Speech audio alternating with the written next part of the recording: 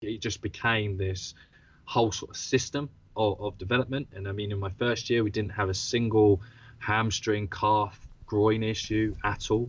Out of 20, I was responsible for like 28 players, and we were knocking boys down into for 10 meters and a 2 point low 1.6s. I had a 33-year-old run as the fastest time he had run, equal PB to what he ran 10 years before. Wow. And we were taking, I had all my guys in like running very, very fast, and guys getting close to 10 meters per second on GPS. And these are 100-kilo, 6-foot athletes. And yeah, rugby players. So they're all banged up a little bit as well. So that's kind of the story of Speedgate Golf and Closest to the Pin. That was physical preparation coach Sam Portland speaking on the effectiveness of Speedgate Golf on the reduction of injury and improving speed. You're listening to the Just Fly Performance Podcast.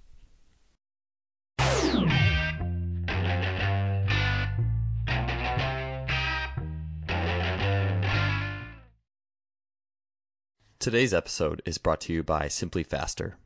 Simply Faster is an online athletic performance technology shop distributing items such as the Freelap timing system, GymAware, K-Box, 1080 Sprint, and the SpeedMat. I've gotten many of these items from Simply Faster and can confidently say that they make today's best training technology available to everybody. The Freelap timing system has revolutionized both my practices and my athlete assessments, allowing me to look at the 10-meter fly capability of dozens of athletes in a matter of seconds. It is wireless, compact, portable, and incredibly versatile. The K-Box and 1080 Sprint are fantastic tools for any coach looking to build speed, agility, and implement training scenarios that go beyond the traditional weight room. The 1080 Sprint is being used by great coaches training some of the fastest sprinters in the world, and it truly represents high-performance speed training. I can personally attest that Simply Faster's customer service is second to none. Christopher at Simply Faster responds quickly to queries, and anyone who makes a purchase from Simply Faster is in good hands. If you want to acquire some of the best high-tech training equipment available, stop by simplyfaster.com. That's simply with an I, faster.com. They are the future of coaching technology. Welcome to another episode of the Just Fly Performance Podcast. I'm your host, Joel Smith. We are on podcast number 141, and our guest is UK physical preparation coach Sam Portland. Sam is a strength coach who has been on the elite level for nearly a decade, has worked with premiership rugby, Olympians, and international competitors ranging all the way from hockey to track and field. Sam was a guy who was first introduced to me by Keir Wenham-Flatt, and actually it was the mention of Speedgate Golf on the episode I did with Keir that really piqued my interest on what Sam was doing. Funny, my memory is usually pretty sharp, but sometimes it can be a little scattered if I don't have information down pat the first time. And the funny thing is Sam's concept of Speedgate Golf, which he's going to get into this episode, resonates with tons of things in the field of motor learning on its effectiveness. And such as there's a study I talk about a lot, this long jump study by a researcher named Ruzon. And I believe it was in it was highlighted in a book on sports training by Thomas Kurz out of the 90s. And I first saw it in the book Easy Strength, but basically it was where there was two groups of long jumpers. One group would just jump as far as they could every single jump, whereas another group would jump different distances, not maximal every one. Maybe a couple were, I'm not sure, but the general vibe was that they jumped towards different targets, so there was different degrees of effort on every jump. And the group that jumped the farthest was not the group that tried their hardest every single time, but the group that had a wider array of tries. And so that was just an awesome study that's really highlighted and clarified a lot of things for me that I've seen and observed over time. Recently, I've gotten into brain science. You heard me talking about it a little bit on the last solo episode that I did, just talking about dopamine, keeping an athlete in a great mental state, keeping them in the experiential brain network, not the default brain network. And it was when I was doing that episode, I circled back to what Kira told me with about Sam and Speedgate Golf, and I mentioned a coach who did Speedgate Golf. And as soon as I said that when I was recording, I was like, you know what? I really need to figure out who that was and reach out to them. And I'm really glad I did, because Sam Portland is one of the most intuitive and creative and just darn good coaches that you will hear from. Today in this episode, he takes us into, Speedgate Golf, so his method of stress inoculation in rugby players and getting them to, one, mitigate or do speed training, measured speed training in a way that they're not going to get hurt. I think it's pretty common to think or hear that, especially if you have a group of team athletes, field sport athletes, without a lot of track experience, that when the speed timing gates come out, especially if it's longer than 20 or 30 meters, and even if it isn't, you get a lot of hamstring injuries and issues. And Sam has created and crafted a method that has completely eliminated the incidence of injury in the course of speed training through a combination of psychology and adaptation, or physiology and adaptation, and motor learning as well. And along with that, he just has a unique way of seeing the weight room transfer from the weight room to competition, to sport, how it's structured in groups and teams. Sam is not just a physical preparation coach, but also well-versed with the sport of rugby. He's a guy who has a great understanding of the global dynamics of coaching, how physical preparation and actual sport coaching should fit and interact, and how each one can make the other better. And I think ultimately that's one of the things where I really hope to head on this podcast is how can we make the worlds of sport and the worlds of physical preparation more intertwined, where we can get more transfer, more resonance between the two, give athletes the best possible experience we can. So it was really great to sit down with Sam for this episode.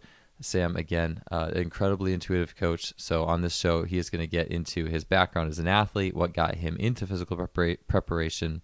He's going to talk about the birth, the development, and the integration of Speedgate Golf. And whether you're a track coach, a physical preparation coach, a sport coach, the motor learning and psychological concepts behind that are just incredible. And I think they really make you think. It makes you think about how you are designing your training interventions. I know it has for me. He's also going to talk a little bit about his language and structuring in the weight room. And finally, we chat a little bit about how he would program speed in the context of sport coaching if he were a sport coach in a global dynamics model. So overall, front to back, great conversation with UK physical prep coach Sam Portland. Let's get on to the show. So, Sam, what was your background as an athlete, and what got you into the whole physical preparation field? Oh, wow.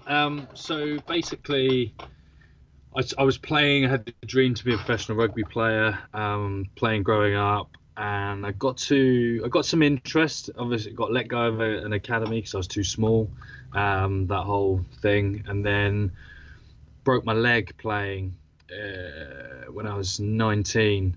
And it was a nice break, and I was out for like 15 months with it. And then within that journey of rehab and sitting on a chair for like 9 hours a day, twiddling my thumbs, started thinking about how am I going to get myself right.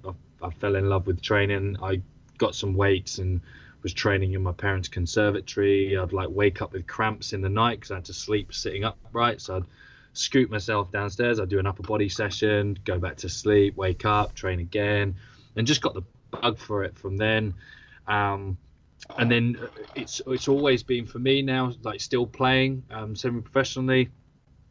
Being an athlete makes me a better coach because I'm constantly finding questions within my own performance and how I feel physically in response to my own training. So I'm constantly a living experiment. It's hurt me a few times, but I've also learned a lot from it in terms of like how do sort of external cues help me, and how do I internalize some sort of feeling that I'm trying to work with, and that, you know, and that's been sort of like a 13-year journey to where I am now.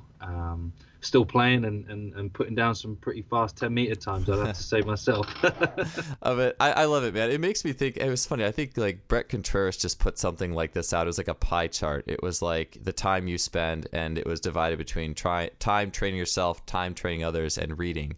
And it was yeah, fairly equal. I don't necessarily think it should look like that for everybody, especially if you have a lot of athletes to work with. But I think it's so Yeah. underrated. I mean, people who train themselves and are constantly like learning and experimenting, it is I feel like one of the most underrated things in terms of being, being a better coach. Like, it all starts with that intuition, right, that comes out of your own Yeah. experiments.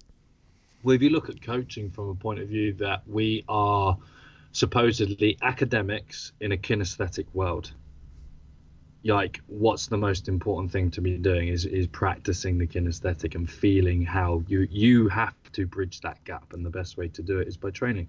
And also, I'm dyslexic, so reading is not my forte. Listening, talking, applying. My athletes ask the questions for me, then I go and find the answer. Their body, the way that they respond to training, something's not quite working. Okay, let's go back to the books. Let's see what they've been doing for 20, 30 years, and then try it again. And that's kind of like my whole evolution of my training process, really. Yeah, I like that you said that, and I don't know if I've mentioned this in talking on this show before, but like I was been reading Robert Greene's Laws of Human Nature book, and he talks a lot about like masculine and feminine qualities and how like blending both like types of thinking together leads to the optimal result. But like in the S&C field, it seems like it really is kind of branded by more quantitative thinking, numbers, and this like Yeah. academic background, but then that gap between that and the actual intuition that comes to you as a coach Yeah. is so it's so different. Like and so it was. I forget how you said it again, but I like that more than how I typically put it. Academic field, yeah. Academics in a kinesthetic world, and also think of the like I don't know, I like a bit of a generalization, but strength and conditioning coaches sometimes feel like they have to prove how smart they are. And it's kind of like, well, think about who you're trying to be smart to. 9 times out of 10, your athletes don't care what you know. They need to know that you care, and that they need to know that you can take them on a journey. And if acceleration is knee forward, then I don't care about the joint angles. Just get the knee forward. Yeah. Yeah, you it's know yeah, finding what resonates with them in that group. I think I've been blessed that my groups are pretty academic, so that like at least made it easy soft landing for me Yeah. recently, at least, because I tend to over intellectualize things. But then it's like you look around and you're saying something and you start seeing some people like who are either not paying attention or not getting, okay, it's like, okay, now I need to change what I'm saying or how I'm approaching this to you guys. So yeah, I couldn't agree more with that one. What led you to create? Tell me about Speedgate Golf. Like, how did that idea come about? Were you just doing a workout yourself and were like, okay, like this seems good? Like, or was it situational by nature? Tell me a little bit about that and how that came to be. Okay, so basically I was brought into the rugby club that I was working with, and I was in charge of developing speed. I'd just come off a year of working with a track and field group, and I was able to start to try and apply sprint training to the professional rugby players. And within the track and field environment, like you time a lot, you monitor through speed, and so it was a key goal for myself to get Speedgate into the training environment as regularly as possible. But obviously, I had all the fear around that, because anytime a speed gates come out in a professional environment, people get hurt. And that's kind of congruent across sport. And definitely in rugby, people pull hamstrings and all sorts. And the sniper comes out and polishes his scope. But so the idea was like, so how am I going to prepare my players, obviously physically, but also mentally, to use these gates efficiently and respect the gates? But then also, how am I going to convince the person, because I came in as a number two, how am I going to convince my boss to allow me to do this? So I sort of argued and pled the case of, obviously, we need to use speed gates because we need to track time. We were one of the only teams playing on an artificial pitch in the country, and our sort of maverick was having that harder surface, so it'd take more out of the opposition when they play. So we need to be better prepared for it. So basically, I started thinking about how we just gonna sort of get the players aware that speed gates were out, and how are we going to sort of desensitize them to that level of stress. And this is where it kind of got into the psychological elements of it, is where we started treating it as a phobia, because speed gates come out, anxiety levels go through the roof, positive or negative. Physios shut their eyes, and everyone just hopes for the best. So the idea was that we started using something called like sensory desensitization. So what we would do is bring the gates out and put the gates on the side of the pitch, just in the bag. And when we first started with the speed work, I started all my players in trainers. It's very similar to what you would do when you're coming off of a winter training or into winter training with the track. You wouldn't be on the Mondo first, you'd be on the grass, getting accustomed to the surface. So we started them in the trainers, nice and relaxed, kept it all calm, gates on the side of the field. And then systematically, as we started to increase the complexity of work with all the drills, we did a lot of extensive drilling, sneaking in, because if you use plyometrics in sport, and you say that to a lot of coaches, people always think depth jumps. We were doing drills, so there's a lot of extensive plyos, working on that tendon robustness, and obviously complementing that with the work in the gym.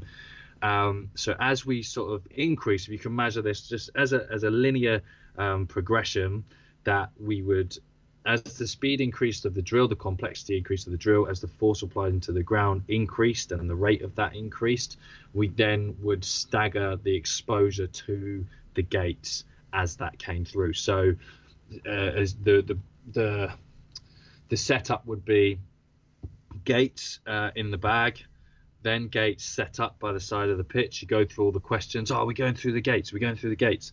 It's like, no, not today. I just want you to see the gates. We have speed gates, just so you know, and I'm aware of it too. And as we sort of got through it, it'd be like, right, I need you to. So the gates are on now.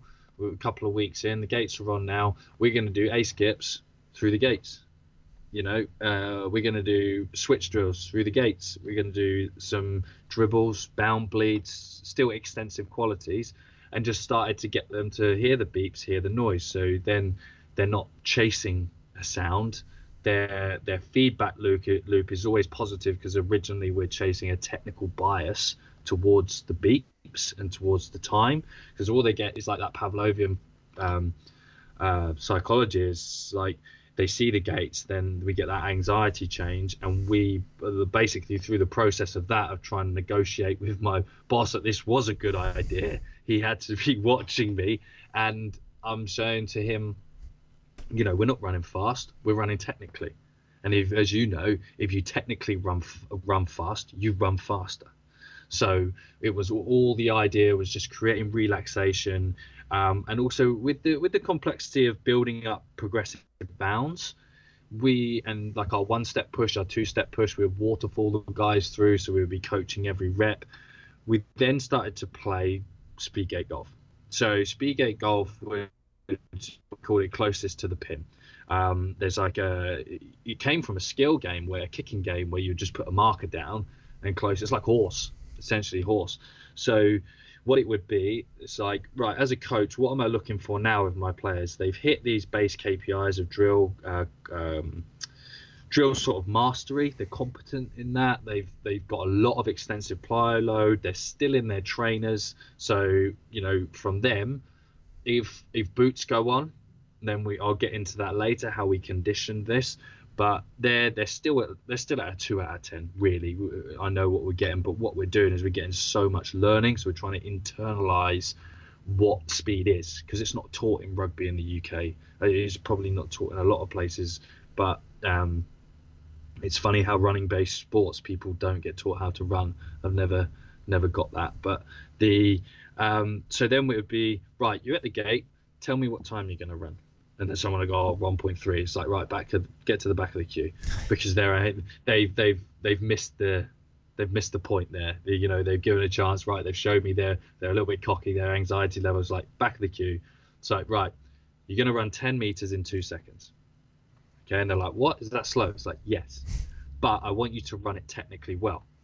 And then we would go into the technical model, just talk about, I just need you to get knee forward.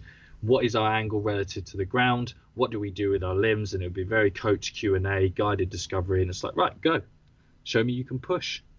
and then they would start working through, and then it just became a game. It became a really competitive game because people wanted to run slow, and it was, instead of them all just wanting to run fast, the game was to run slow, but run slow technically well. And at that moment, I was like, wow, I've cracked this here with them, because they're bought in from that point. And then, like from Tony Holler, like we post and publish, like anytime a guy ran a 2-second 10, there was me and him shaking hands holding a 2-second 10-meter split going on my Instagram. And everyone's like DMing me like, yeah, that's really slow. I was like, I know, but he told me he was going to run that time.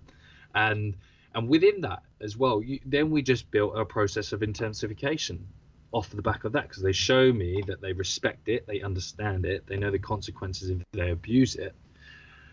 And within that, now all we've got to do, because what we've got is an inherent rhythm, and we just took our rhythm from our A skip drills and our basic bounds, and we put that into the gates, and then we've got a time, we've got an objective marker from it. So within, obviously, everyone's got a base heartbeat, and the gap between the beats always stays the same consistently. It speeds up, and that's the same with acceleration. That's the same with sprinting. It's just that tempo and that alignment. So it's like, right, show me your A skip, do the bound, now just speed it up a little bit, but it has to stay consistent. Then we went to 1.9, 1.8, 1.7, and then we started bringing. Everyone was happy at this point. No one got hurt. Everyone was like working through. And what we're getting is we're able to get a lot of reps through it, and every step is a rep, and we're working off like 5 or 6, 7 contacts per 10 meters. They're getting like 5 or 6 goes. I'm getting good bound work in there. And then it was like, right, so now guys, what we're going to do is you're going to put your boots on. And then we add that extra layer of psychological complexity. It's like, okay, so I'll put my boots on. What does coach want me to do? So boots go on, we go fast. Show me that you can now respect it and stay in technical model. And the guys would be watching each other, and it would be peer coaching. I would just be shouting out like, good rep, bad rep. What's happening? He's telling me to run this time. Why does he run that time? And it always come back to rhythm, timing, coordination, and the first 2 pushes. So you're getting out, it's that block clearance. So they would all starting to learn this, understand it, see it, visualize it, bring it back into their own runs, complemented with all the work in the gym. And then I was able to then take that from acceleration, and from there we were able just to roll straight into fly 10s with 10-meter build-ups, 20-meter build-ups. We did some of our wicket work, not too much, because the time that I had to do this, like in pre-season I had 2 30-minute sessions a week, and then in season I only had half an hour. So I had to sneak in everything and teach them a lot very quick. And I had an Argentinian player, so I had to teach him it all in Spanish. I had to learn Spanish cues to teach him that. And he was cool, because it's amazing what language you don't have to use when you don't know how to speak it. Yeah. So, and we were able just to open that up, and managing and understanding where they were with their cycles in the gym to where they were in the season, like applying that whole context, we were able to push and pull back. It's like, guys, BGA golf is a 2-second day in trainers.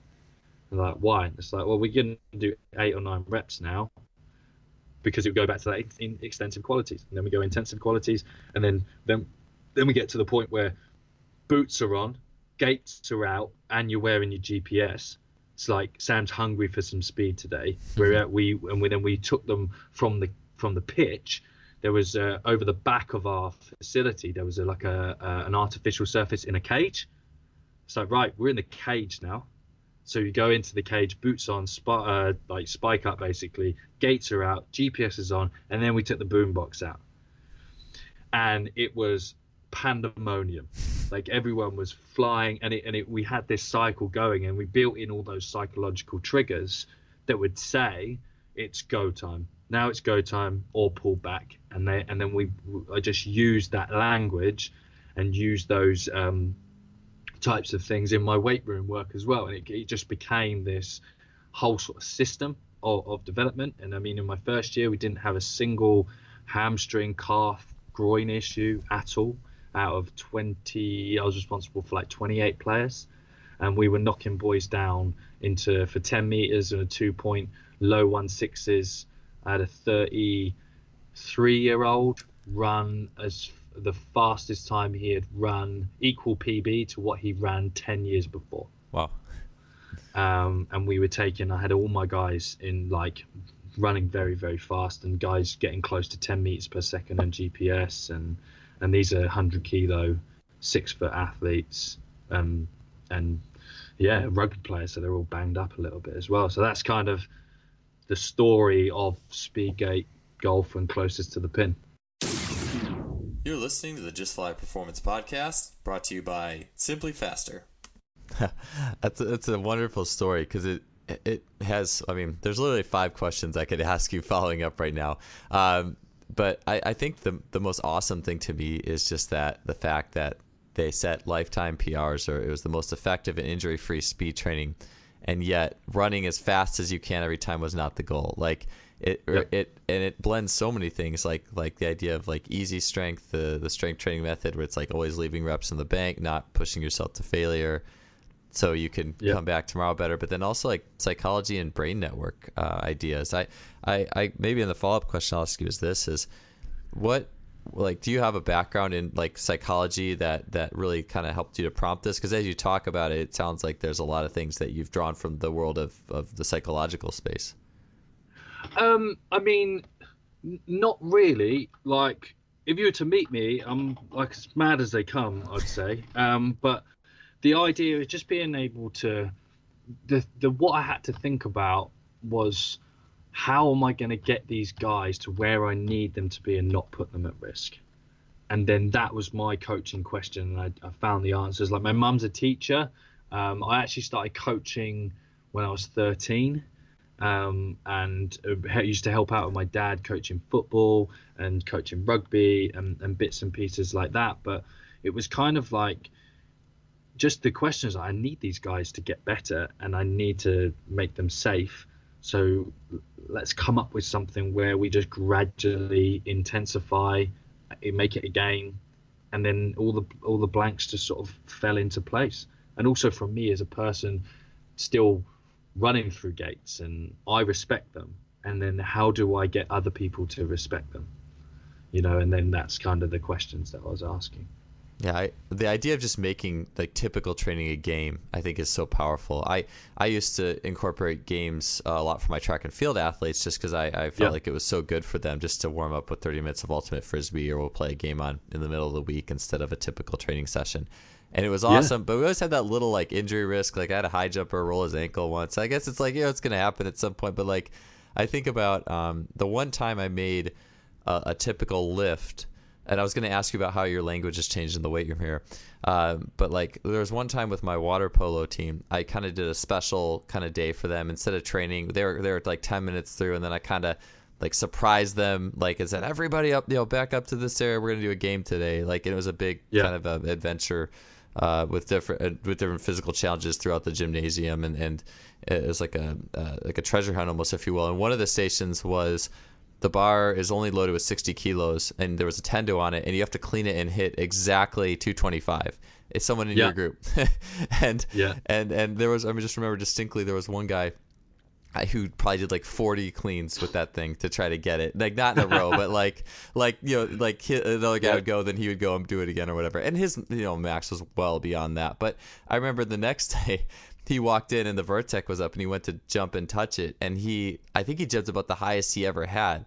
And I was just thinking something to do with like, it's whatever he did it was all about quality. It was all about fun. It was explosive, but there wasn't that extra like forebrain psychological like grindiness to it, and I just think that's a beautiful thing. Like, and any context that's happening where it's like a typical, there's almost like this gamification, if you will, of a typical training construct. I just think there's so much good out of that.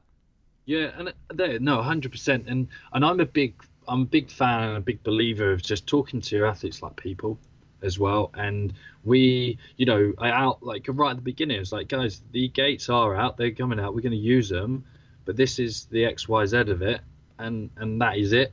You're all grown-ups, so be grown-ups. And then the fun like commenced from there, and you put them in that forebrain, get them straight back out of it as quick as you Yeah, can. yeah, yeah. You know, like see it for what it is, and just have fun.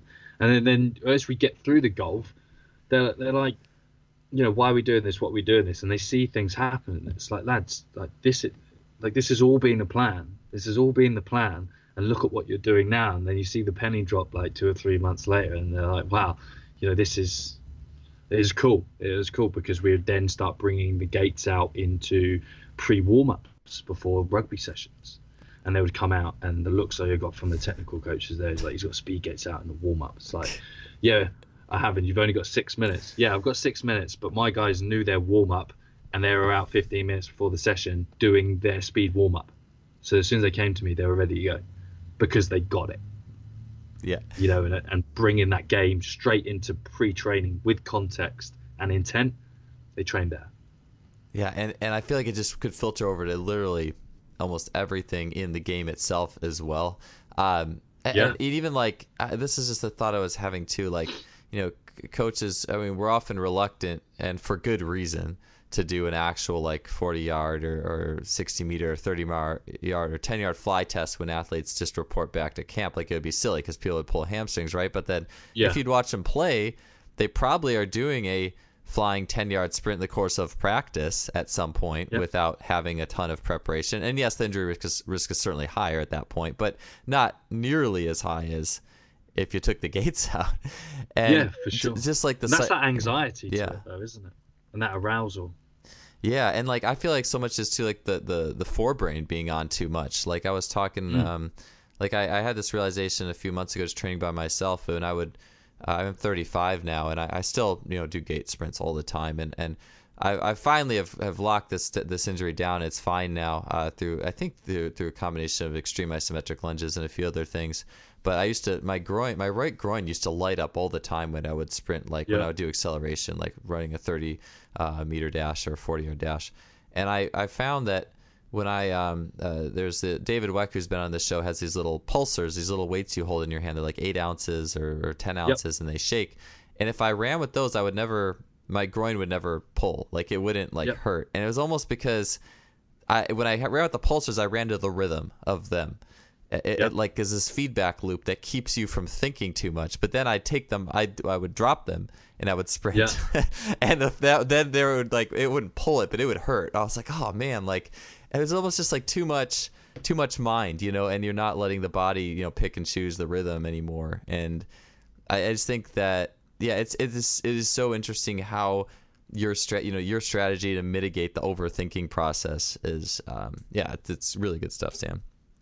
Thank you. I appreciate it. Like the boys, I have to give credit to the boys that I was working with. They're a tremendous group as well. And I felt like we got the best out of them because they believed in it. And I was honest with them. I was like, I want you to run fast times, but we've got to pave the way there. And like with the max velocity stuff and how we prepared them to do these fly efforts was straight out of like the old Verkhoshansky books, the long accelerations. So it's like, I need you to take what you would get to in your flat out 10 and get there in 50 meters. And then we would use the GPS as well, and like prime times. Yeah. So and dribbles, I would basically I was like, right, so I need to build in straight leg stiffness of the posterior chain, the complete posterior chain.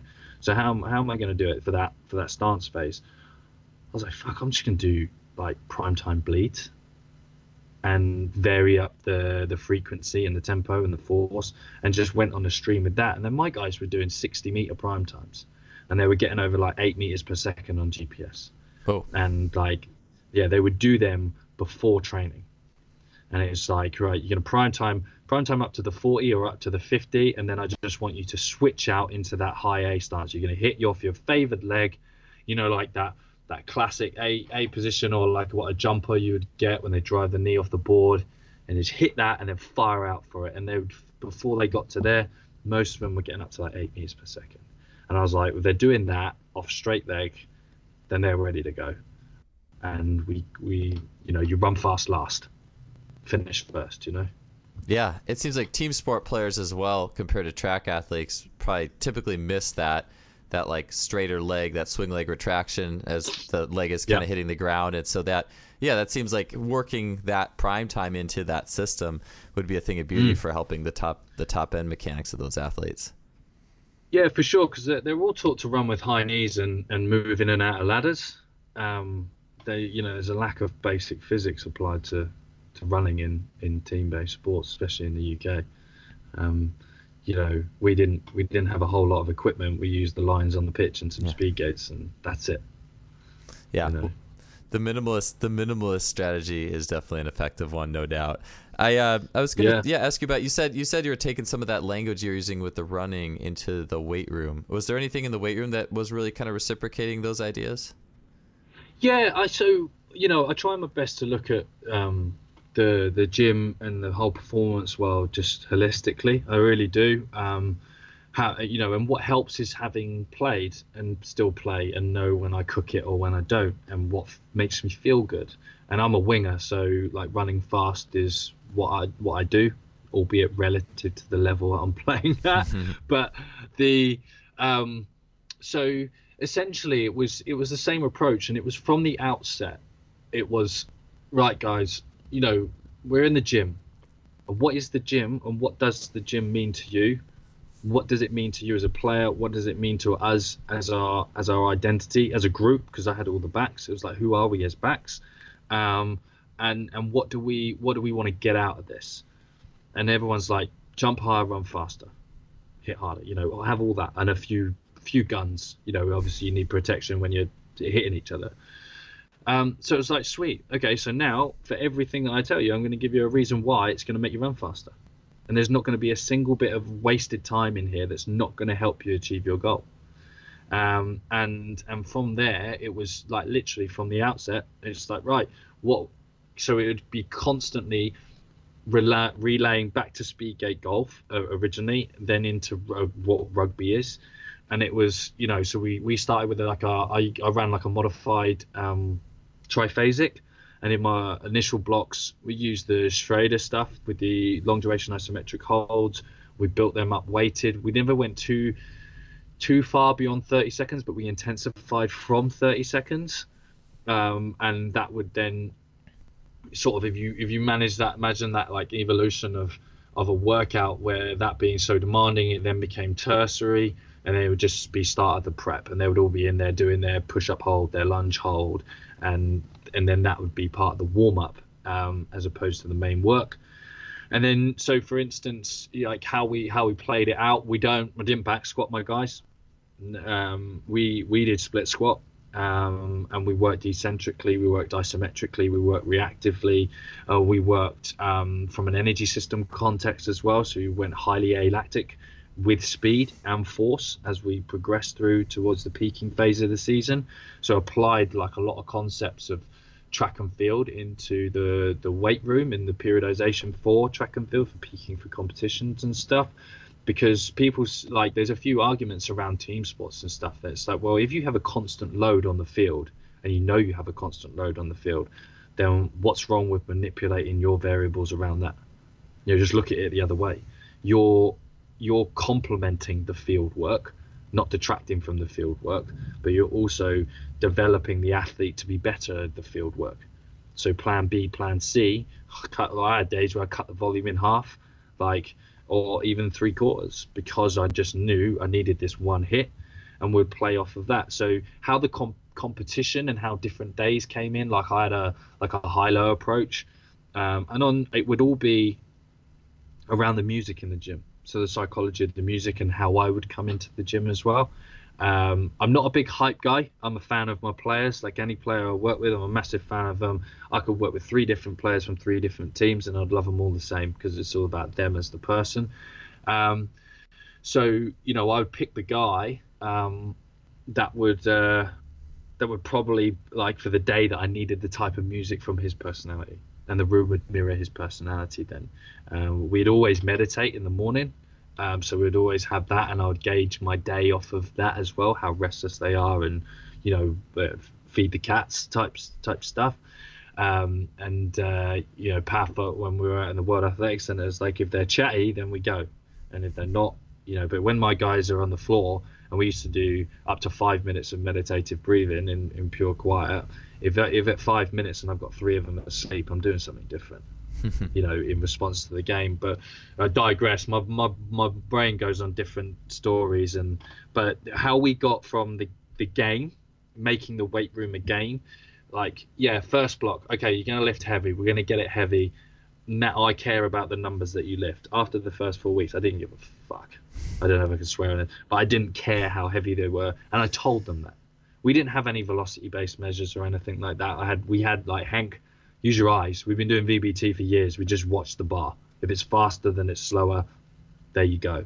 But then what we would do is I've done it for quite a while, because I had this disconnect for ages and thinking of how, so what is training? And James Smith said this to me when I was very fortunate. My first 2 weeks of ever observing an S&C coach was James Smith. And he said to me on the first few days, it was like, when you start looking at training as an organism in response to oxygen, then you're going to go a long way. And so you had this disconnect. It's like the gym isn't energy system work. No, the gym is exactly energy system work, not like as it is on the field, as it is.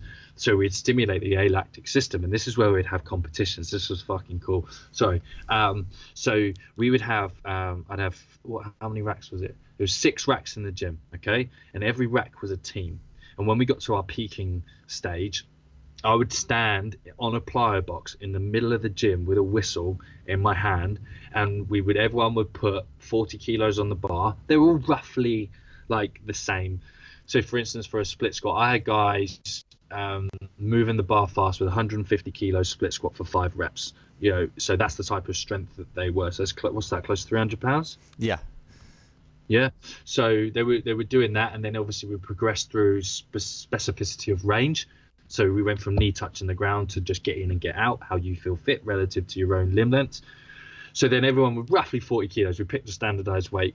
And it was like, right, today, so we went from alactic capacity to alactic power. So we waved from 15 seconds, so real high end alactic capacity, waved all the way down to 6. And the goal was to get as many reps as you can in that time. There was a qualification round. So if you're in round 1 in the rack, top 3 went through to the next round. Others went into the playoff.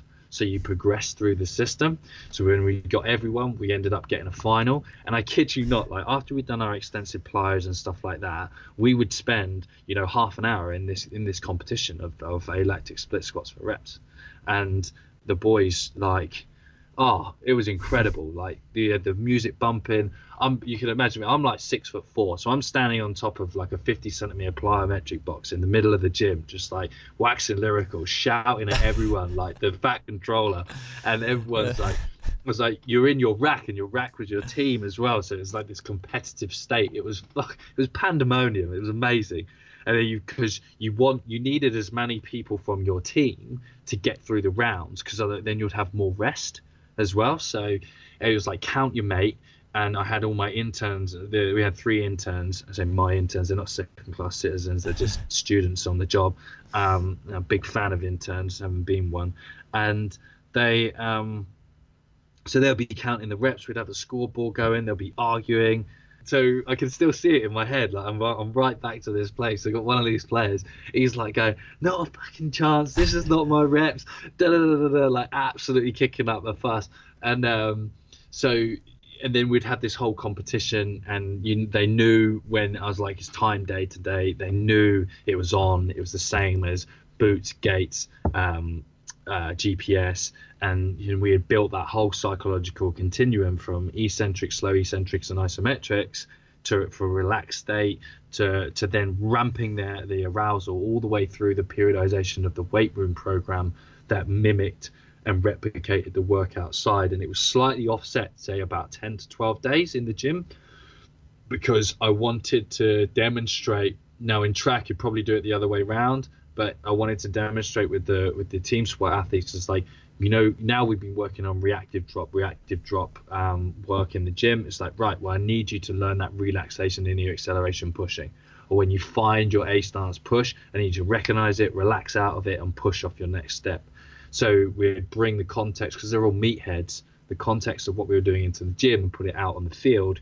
And if I had it my way, they'd be doing resisted accelerations in their gym work. But I didn't make all those decisions, unfortunately. But that's kind of how the weight room came in and came alive with the Speedgate Golf, and we had some amazing results out of that as well. And I had one guy do, with 40 kilos on the bench, in 7 seconds he did 14 reps.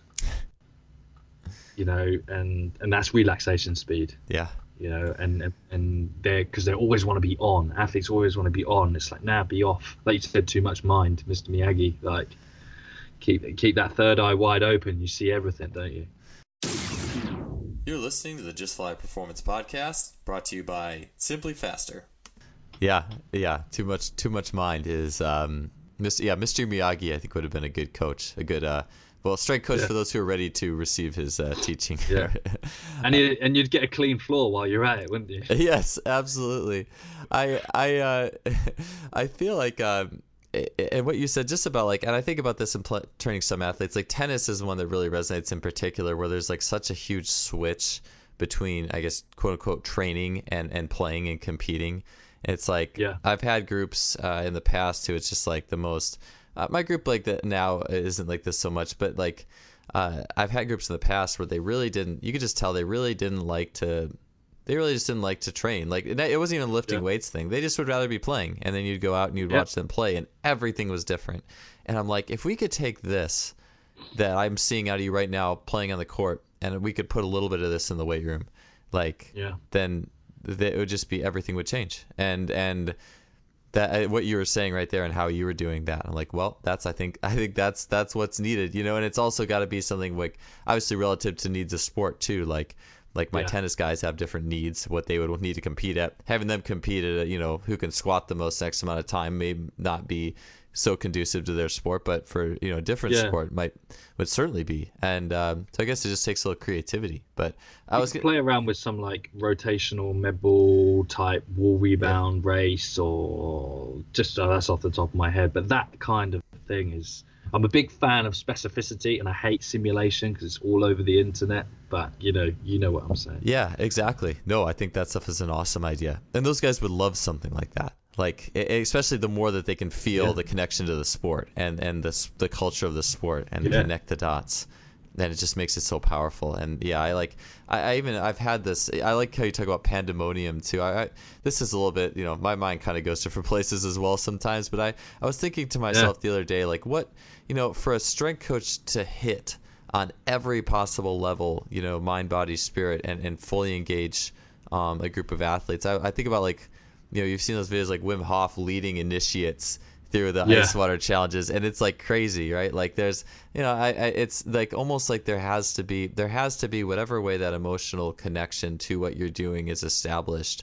I think that, and sometimes that is a little bit different than I think the typical, okay, here's what we're doing, like teams training XYZ and da-da-da. Like, I mean, there's so many ways you can play, right? But like, I just think about that a lot, and how what the environment of the weight room, what's going to be optimal to get this to transfer when you play. Yeah, for sure. And you always get like, and I was there, and I still track numbers, and I think it's important to track data. Like, good coaches measure, and they're held accountable to their results, and that's important for you to develop as a practitioner. That's why a big part of the Speedgates is I'm measuring you all the time, because I'm competing with myself as well. If you get better, then I know we're working. But at the same time, like, I was talking to one of my players, and he was like, "Oh, are you enjoying yourself?" I was like, "Yeah." Do you know what happened? Like the other day, I just stopped caring. Like, I care about you, but I just stopped caring. I stopped caring about a lot of the like things you get tied to when you're fresh out of uni or early, like the periodization, and you have good ideas of concepts and stuff, but you should let it go. Let it go, and as rogue as that sounds, but then this is when all this started creating. This is when all this started happening, and the results came with it. It's like What periodization do you do? Monday to Sunday. You know, look at it big picture. Look at it big picture, and then the rest will sort of fall into place. And I have players running on 4-day rollovers, and they would only do 3 of the same workout in 6 weeks, because that's what they needed. I took that from track and field, because I didn't like. He may listen to it, he may not, it doesn't matter, but he never knew like that this was going on with some of these players, because I knew what they needed. I didn't have to have that conversation, didn't care about that. Let's put him first. Let's let go of all this stuff, and let's lengthen their cycles, condense their cycles, do different things. And then when, like you say, like when they start taking those things and doing some of the pre-jump work, the rep work in their own personal warm-ups, because they know it feels better, they know it's good for them, then that is the most enriching. That's where you are. That's that Wim Hof moment. That's where you are in it. Yeah. And I felt that a good few times. I had a very, very good experience I told you about today. And that's when you're in it, and it all just comes together.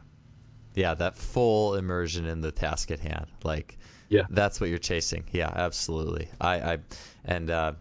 Just even talking to you today, it just like really sparks this fire in my mind to find the way to chase that. And I think it's like, it's so easy to just have, I don't know, it's so easy to just, I guess, settle for just kind of a ho-hum attitude, and just kind of be like, oh, like, it's as if like it's the athlete's fault all the time, like. Yeah. And, well, because it's always the athlete's fault, isn't it? Yeah. you know, they, for the talented people that they are, they get blamed for too much. Yeah. Yeah, it's definitely interesting. It's an interesting world, the way that we perceive, the reasons for various things. And I'm just, I'm certainly dipping my toes in that, and growing slowly older and wiser in that over time. One last question I kind of wanted to lead with or finish with is, and we talked about this, or we touched on this before we started talking, but taking this into sports skill, this idea into like a sport specific skill that players are actually doing on the field. Like a governing dynamics idea, if you were the sport coach, how would you utilize that if you were the sport coach? So, well, I mean, I started bringing it in. Like, I watched the England rugby. I went into their camp, and they were doing a few different bits and pieces about timing the execution for the ball to get through 4 sets of hands. And it just got me thinking. I was like, that's measurable rugby. It's just measurable rugby. So I then started. So I had a couple of injured players, and they would be working through their tempo. So they were doing their extensive tempo work, passing a rugby ball. Like, I'm not a fan of and I've stayed away from it, of like doing the plate halos when running and stuff like that, because it's meant to replicate the ball and throw people off. And I've stayed away from it. I've not done too much reading into Bosch, because I want to learn what Dan Pfaff is very good at, because I met him first, basically, and it's got me very far. So it's like, right, if I need to challenge them, I need to challenge their gait whilst playing rugby, because they're like, oh, no one cares what they can run through a gate. Well, can they catch and pass at speed? I was like, right, well, let's fucking do this then. So all my guys would be in their tempo work. They'll be catching and passing balls with the goal not to break stride, not to break gait. And then so that's one way of taking the physical preparation aspect and implementing the sports skill aspect, because it's both a very high complex process task. Take and give, and then we started at slow speeds, moved to fast speeds, and then we'd also work on acceleration. So obviously, the game of rugby, you play to the line, and then you've got a tackle line and a gain line. It's like, right, well, now it's back foot tackle line ball, because the tackle line is like, call it sort of 45 degrees relative to the line that you need to break. So it's like, right, tackle line passing now. So you would have the gate set up, and you would have it 5 meters away. So you'd have them running in pairs, and you would have a 5 meter channel, and I'd be like, go, and I'd throw them a ball. They'd have to break the gate, and there would be a blockade, or even a person. Sometimes you did a person, I felt like someone's going to get seriously injured, but they had a person in front of them, and they'd have to get that ball. So just about to get man a ball and get it away, and the other guy had to get through. So his timing, his perception of a line bust that he was running was measured, and their coupled skill action was measured. So then you'd have guys going through 5 meters and it all got, again, very competitive. But it was bringing acceleration, what we had done in a general sense, even like a time gate speed is still very general to the game of sport. But we were bringing that into practice, and then we would also do, it's like, right, I need you to pick an overs line. So an overs line would be, and we'd pre-plan it. So it was still learning. So it was measured in time, but I know overs line would be someone would run a hard line in and then they'd bounce out. It's the idea is to get on the outside of the defender. The same situation. It would be like, right, close your eyes, go. Open their eyes, ball in their hand. He's got to, from a static start, punch as hard as he can. The guy's got to set his time off, and then he's got to get through the second gate. And then that became competitive. And then we got all the players doing it with the basic four passes down the line in 10 meters. You have to get through. The ball has to get to the last guy before he gets through. And then we would look at using our line drills for acceleration work. So the first guy, if you're always first, it's important to be first and first on the ball. We set you up. We set your stride pattern up. So it's boom, boom, boom, get out. You can't release until you get out. So you've created maximal momentum, and then you've got to deliver a high skill execution and then move the ball down the line, and everyone has to react to that. So that's kind of how I brought speed into the skill learning environment, because everyone knows there's like, in the rugby, like you put the fast guy that can't tackle and can't catch on the wing and just hope that no one goes near him or hope someone gives him the ball. And that was me. And I catch half the balls now. But the idea of bringing that in and bringing that into the game with intent and having that actionable focus and taking them out of forebrain, but putting them back into it, taking them back out of it, and then creating a game. And then the amount of, you would call it like jouet, they call it jouet in the UK, play in French, and they just, there you go, jouet, and the amount of different passes that they were coming up with, and it was all pressurized, there was panic, there was high arousal, and the amount of skills that they would come up with is like over the shoulder, out the back, because they had misread their speed, but they were getting the ball down the line, and it was like, I'll call it beautiful. It was absolutely beautiful, Joel. That was kind of bridging that gap again. Yeah, I think it is maybe a motor learning. I don't know if it's a Franz Bosch term or not, but like the applying different contexts to the game, and that with the timing gates, what a different context, and how does that? I read this was like 3-4 years ago. It was like a feed the cats, but it's like a speed-based football, like where they were using American football here in high school, but they were using similar like timing gates for various drills and things like that. And I'd never seen that before, and I was like, whoa. I'm not a sport coach or football coach, but I think if I was, I would want to do something like this. And then I was just listening to what you were saying, and I was like, no, I think this is the future of, however long it does take, like, for all these fields to bleed together, physical prep and motor learning and sport coaching, whatever, as those do slowly bleed together over time, I think that's where a lot of the future of coaching is going to be, and what it means to have transfer, right? Like, and it's really good stuff, Sam. And you can do that, and this is the thing, like, you can do it at all levels. Like my girlfriend, she's a 4-hurdler, and she was at a track with the kids club, and they were like just getting them to run laps. It's like, you're gonna put someone off sport that way. And in like we've got our kids groups as well, and they do drop jumps, they do RSI monitoring because they know why, and they do the 1x20 because they know why. And it's not because they're not prepared. I don't think a kid will jump off a climbing frame. Like, you've got a young kid, they can step off a 30-centimeter box and jump in the air, like, no issue. But having that context around everything, and playing med ball volleyball, and learning game and learning space, and having play in the gym. Play to them is like the 9-10-year-olds. It's like, I've got a program, so I get to write my results in. It's play, but highly organized play, and it's kind of like building that all back in, and it's just huge, and it's something that I'm really enjoying exploring from all different levels, all different angles, and one day hopefully I get hold of a rugby team and start causing some serious chaos. Yeah, I can't wait for that. Tell me when you do. I can't wait to follow up and see what you guys do. So that's just such good stuff. And play and organize. Like, it's like we still play. It's just a little more organized now. It's that frame of it all. And I love it. Well, Sam, thank you so much for the talk today. It was awesome chatting with you, and really enjoyable concepts. I'm going to be thinking about this stuff a lot all week, I'm sure. So appreciate your time, man. No, thank you very much. It's been an absolute pleasure to chat with you. It's been real good fun.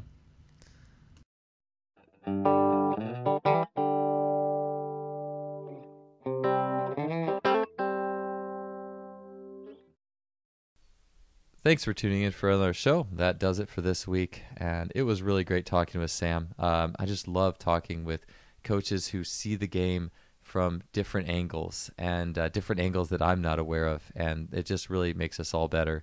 And I think there was so much gold in that episode. So it was one that I really enjoyed going back through, trying to make the notes for the exact implementation and integration of the Speedgate Golf system.